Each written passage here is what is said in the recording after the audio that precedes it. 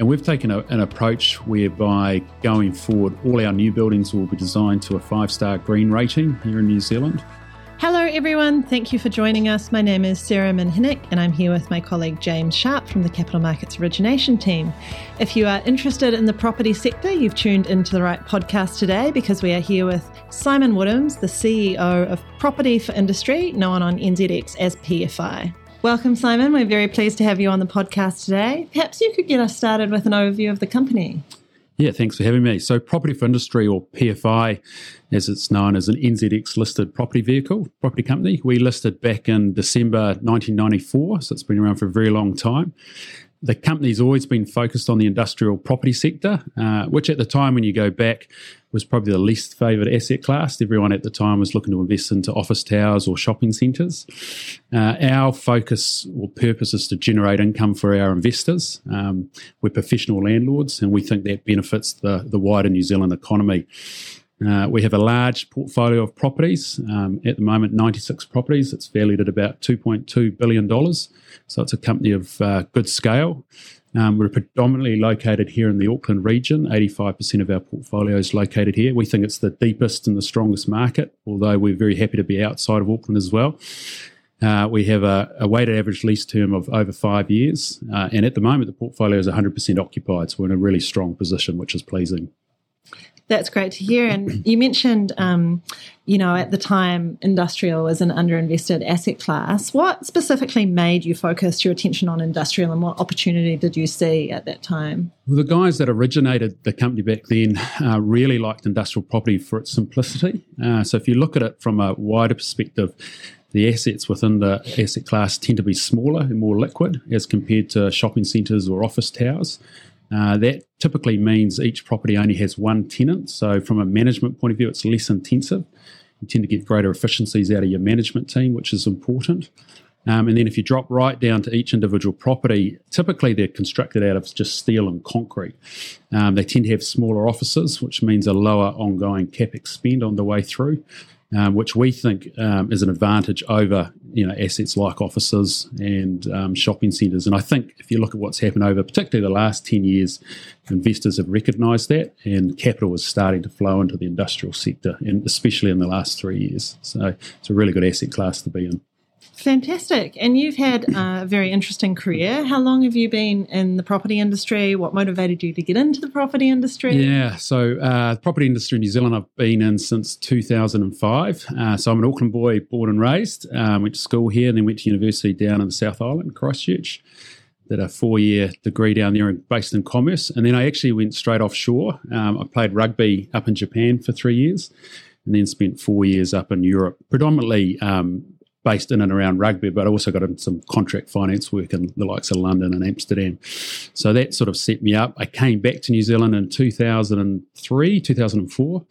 And whilst I'd been away, I'd been buying residential property for rental properties. So I knew I was interested in property and wanted to get further involved in that. So in 2005, I joined a development company as a development manager. We were developing a shopping centre down in Whakatane, of all places. So I spent a couple of years doing that. And then that business set up a company called Direct Property Fund, which was an unlisted property fund, which invested mainly in industrial property, but also other assets that we developed and sold into the fund. So that was the start. In 2011, the company brought the management contract for Property for Industry. We bought that off AMP. And in 2013, I moved into the management side of PFI. So that's how I sort of got the start. It's been 17 years, so it feels like a lifetime. Every now and again, you look at your kids and think, geez, where's the time gone? But it's a great industry to be involved in, really good people, a wide variety of interactions, the tenants that are in our buildings, contractors that build the buildings, through to the investment side of it, shareholders, stakeholders, etc. So yeah, I've really enjoyed my time. Plenty of time to go yet. It's a fantastic overview, and I think very interesting for people to hear that are interested in getting into the property sector for a job to hear the variety that you can experience. Yeah, I think that's probably, when you look at our company, we've got 20 people based back at the office, and they work across a wide range of a wide range of industries, really. You can be in finance, you can be in property, you can be, construction, facilities management. Property touches a lot of things. So if you've got an interest, I'd encourage you to get involved. There's a long runway in property, definitely. Oh, fantastic. I just had a few questions just around that kind of customer piece. Namely, I guess from a perspective of people listening, there's a lot of industrial property in Auckland, around the country, a lot of tenants, a lot of potential tenants. So how do you approach that kind of customer journey? I mean, are there specific tenants you look for, and how does that influence how you invest? Yeah, you want good tenants. That's Right. what I would start. Nice, strong tenants. I think one of the key things is when you're in property, especially funds management like we're involved in, you're building very long-term relationships. So we might be entered into a 12, 15, 20-year lease with a particular tenant at the start of a lease. So you have to get it right at the start. It has to be an equal partnership. There's no good if one person's in a dominant position for a 20-year period. It just doesn't work. So, the old cliche is it has to be, a win for each side is actually holds pretty true in property. We say that we've got circa 160 tenants. So you don't have a lot of transactions, but the transactions have a very deep, very high value. So you've got to build deep relationships. We do a lot of work before we bring a tenant into the portfolio. We review how strong they are, what's their particular industry they're in.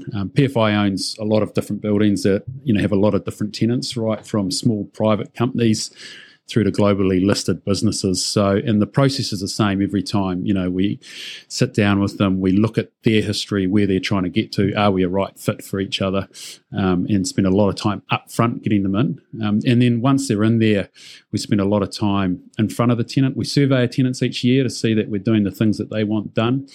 And we make it very clear to them that we're a partner, not a landlord. So if they've got something they need changed in the building, come to us. And if it makes sense for both parties, we're happy to spend our capital, not theirs, and make sure the building's right for them. So, yeah. So just in terms of that process, and I guess, given the last few years, I'm sure we'll get into the kind of wider industry.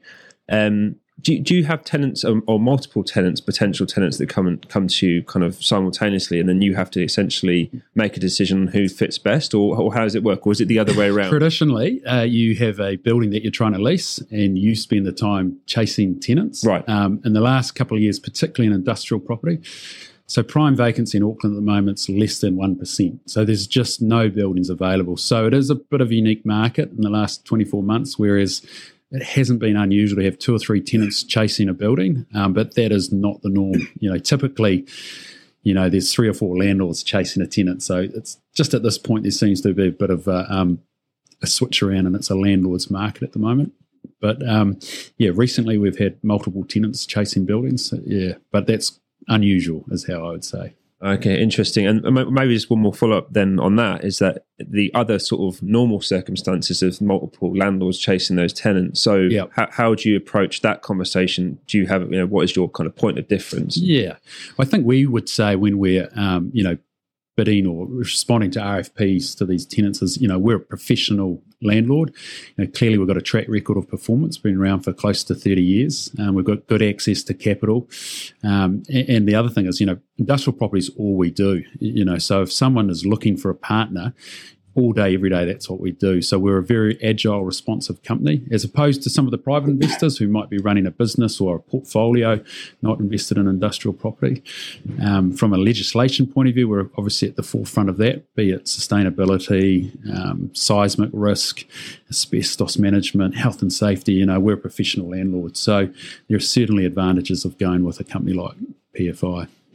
So you've spoken a little bit about what you look for with tenants.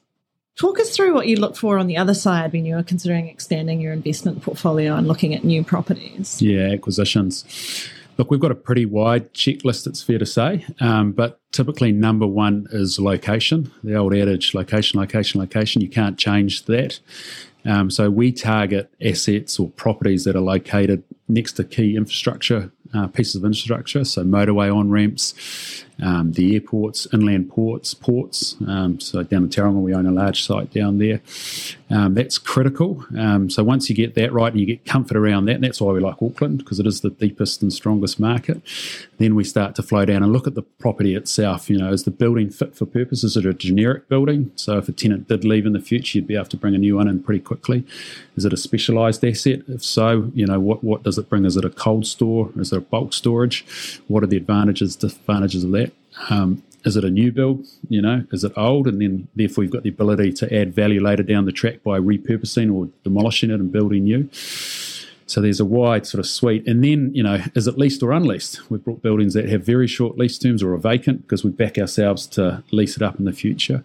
Or if it's leased, who's the tenant? Is it a good tenant? Is it a good lease? Strong lease terms. Is there ability to renegotiate lease terms? Some of the best buildings we've bought have been through sale and leaseback transactions where the existing owner is looking to divest that but keep the company in the building. And that really gives you the opportunity to sit down and write a lease that works for both parties. So there's a big checklist. It's fair to say we're pretty judicious in how we spend our money, but when we're ready to go and we like an asset, then we're prepared to really put our foot on the throat and go for it. So, yeah. And we're in quite an unusual market at the moment, whether you're talking about financial markets or property markets. If you take kind of a macro lens on that, what are some of the challenges and opportunities you are seeing within the property industry as a whole? Yeah, so there's probably a bit of a disconnect really between what we're seeing on the ground, particularly in the industrial market. The thematics on the ground are pretty strong as a landlord. There's very low vacancy. There's a lot of tenants who are in expansion mode on the back of COVID. A lot of the logistics businesses are searching for additional space and are trying to expand their footprint. There's really strong growth in rents for industrial property at the moment. So on the ground, thematics are very good for us, which is good. But then when you lift up into the wider financial markets, you've got a scenario with rising interest rates where investors, particularly globally, are saying we don't want to invest in real estate on the back of rising interest rates. So they're moving their capital out of property. So industrial property seems to be faring better than a lot of the other asset classes, which is pleasing, but there is a disconnect. And then that's flowing through into valuations. We're going through our valuation piece at the moment, so we'll have more detail shortly. But there's been very few sales transactions in New Zealand this year. So you've got a scenario where potential vendors are going, well, I think my building's worth what it was worth 12 months ago. Purchasers saying, no, we think it's worth what it's going to be worth in another 6 months. There's a bit of a disconnect there. So there's been very little transactional evidence at the moment. So there is volatility in the market. We actually quite like that. We think there will be opportunities coming out. We're very lowly geared at the moment. We're 100% occupied, so we've got good income stream. Our tenant base is very strong. So we think we're in a really strong position. We've got good access to funding, a wide range of facilities. So we think when the opportunity arises, we'll be in a position to take advantage of that and keep growing the company. We think it's really important to keep growing if you want to remain relevant to your tenants, for your investors, for the staff. We've got a great set of people who run the business. We want to give them a career pathway. We want to be involved in a business that's growing. So, we're well set. We think there's going to be some good opportunities coming in the next 6 to 18 months. Absolutely. And you mentioned growing the business and, that your valuation of the portfolio is over $2 billion. Now, I imagine when you hit that $2 billion, that was kind of a big milestone. What have been some other key milestones for the company along the way while you've been in the CEO seat? Well, I've been in CEO since 2019, so it's really the last 3 years when we've had COVID. I guess you could call that a milestone. It feels like a lot longer. But if you look back, undoubtedly, when it first listed, would have been a big moment for the company back in 1994. I think the next big moment really was when we bought the management agreement off AMP. So at the time, the portfolio was valued about $325 million and it had been sort of knocking along at that value for 5, 6, 7 years. So it hadn't really, grown. And we took it, and the first thing we did a couple of years later, 2013, we merged with the unlisted fund that we were running at the time called Direct Property Fund, and that took the assets up to about $750 million. So started to get some scale, and that opens up things like access to different funding lines, gives you the ability to compete on larger portfolio acquisitions, etc., which we've done. And then I guess the next big step was the internalisation of the management agreement, which happened in 2017. At the time, we were valued about $1.6 billion. So when we internalised, we had some legacy assets, some non-industrial assets from the unlisted fund. And so we've really spent the last 3 years tidying that up. We've added value to them, we've divested them, and we've reinvested that capital back into industrial property, and that's taken us from 1.6 to 2.2 billion. So we've had a good run in the last 3 years, really. So as I said, we're now set. We're a pure industrial play. Capital investors around the globe seem to like that. Investors nowadays, if they're investing in property, they want the ability to invest into particular asset classes, be it healthcare, retail, office towers, industrial. So that's what we provide, and I think we've benefited from that dynamic. So. And you're clearly looking to the future as well. You've just had a strategy refresh. So can you talk us through why you did that, what you're looking to do in the future, and how you're going to execute? Yeah, so strategy is something that we review on an ongoing basis, obviously. I think we got to the point where, 2019, we sat there and said, right, let's push back to the pure industrial play. That's where we really want it. That's where our strength, our experience is. So we've spent 3 years getting through that, and we've done pretty well on that. The last big asset we sold was Carlaw Park, which was a mixed-use asset for circa $110 million. That freed up a lot of capital. We've transacted quite heavily through last year to get us to where we are now. And so, as I mentioned earlier, we're well set. We're 100% occupied. Got a great group of people running the business, moving to a new office. So it felt the time was right. And so we've been sitting there looking at what the next 5 to 10 years will bring for PFI. We're not quite ready to, announce that to the market, but it will involve further growth. As I mentioned earlier, you have to evolve in this business. If you just stand still, others will pass by you. So we're in a great position. Hopefully this volatility will bring some opportunities and we can keep going. Fantastic. Simon, you mentioned earlier sustainability. So I was kind of keen to kind of explore that a bit more. Clearly a theme and topic that it isn't just a flash in the pan. It's a perpetual kind of concern, I guess, amongst investors. So just my question would be, how have you approached sustainability, ESG, and what are your thoughts in terms of managing that out into the future? I agree. It's something that's getting bigger and bigger, and it's not going to stop. A couple of years ago, we started putting quite a lot of resource into it. We've hired, Sarah's been with us for a couple of years now. She's in our senior leadership team. So she's in charge of sustainability. And we've taken an approach whereby going forward, all our new buildings will be designed to a 5-star green rating here in New Zealand. But we're also focusing on what we can do to our existing portfolio, which is obviously quite large. We don't see there being much value from a sustainability point of view, knocking down, functional buildings just to say we're building green buildings. Isn't that great? So we're putting a lot of time and effort into what we can do to our existing portfolio. A lot of that's around measuring performance, bringing in things like solar, rain harvesting, etc. So we've got several projects of that already underway. We're probably leading our tenants to a certain degree at the moment. There are several companies within the portfolio that are interested in it. A lot of them, it's about educating what we can offer, that we're prepared to spend our own capital. We're just about to complete a project where we're replacing a lot of the older air conditioning units within the buildings that we own. So some practical stuff that you can do there. But yeah, looking forward, we see that as a really key plank to our strategy. And it won't be a plank, it'll be interwoven into everything we do. So that's from in our own office, looking after our staff, volunteer days, mental health, that sort of stuff, through to the buildings themselves. So it will be an all-encompassing approach.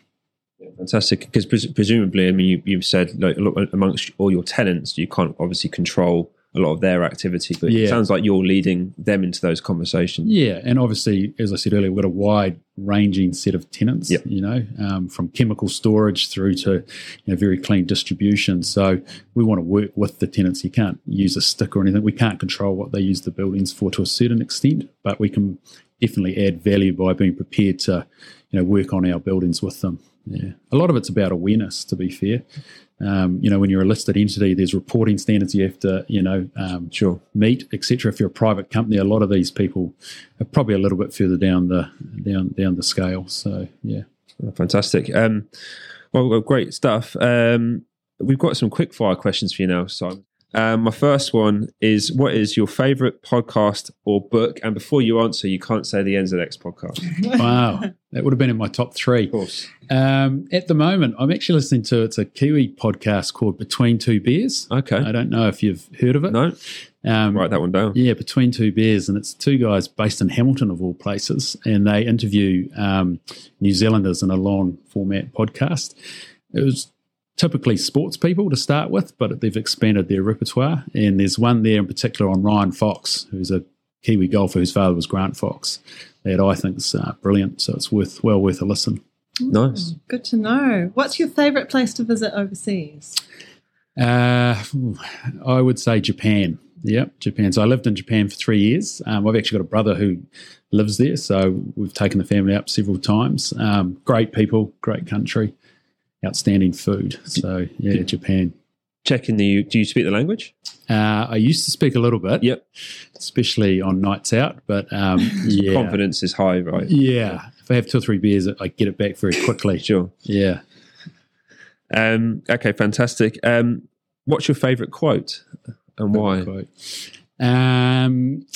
Probably got 2 floating around in my head on that. So one that I actually picked up during COVID was "Panic slowly," which I don't know who told me that actually. I don't know where we picked that up from, but it was an attitude that we took was when everything was coming at us, just take your time. You don't have to make a decision right then and there.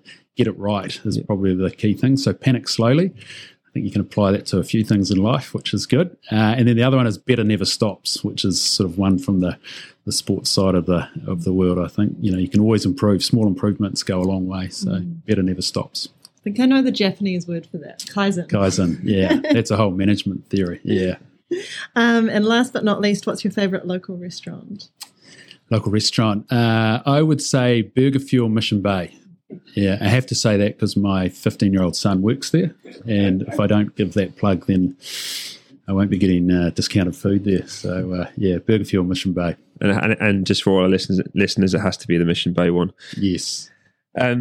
Great. So, I think we're going to move to close. So, Simon, just on behalf of everyone at NZX, and thanks very much for coming in this morning. It's been great insight. Fantastic to hear about how the business is going and your sort of insights across the industry. So, once again, thanks very much. And for anyone who's interested in learning a bit more about property for industry, their website is www.propertyforindustry.co.nz, and on nzx.com you can find them under the ticker PFI. Thanks again, Simon, and see you again soon. Very good. Thanks very much for having me. Cheers. The information provided in this podcast is a guide and is intended for general information purposes only. The information is not investment advice. The information should not be relied upon as a substitute for detailed advice from a professional advisor. The podcast may contain opinions or forward-looking statements, and actual results may vary from what is expressed in this podcast. The views expressed in this podcast are those of the presenter or guests and do not necessarily reflect the views of NZX. NZX Limited is not liable for any loss suffered through relying on the information in this podcast. NZX makes no warranties as to the accuracy or completeness of the information in this podcast. All intellectual property rights in the content of this podcast are owned or used under license by NZX, and NZX's written consent is required to use, redistribute, or reproduce the content, or use it to create other works.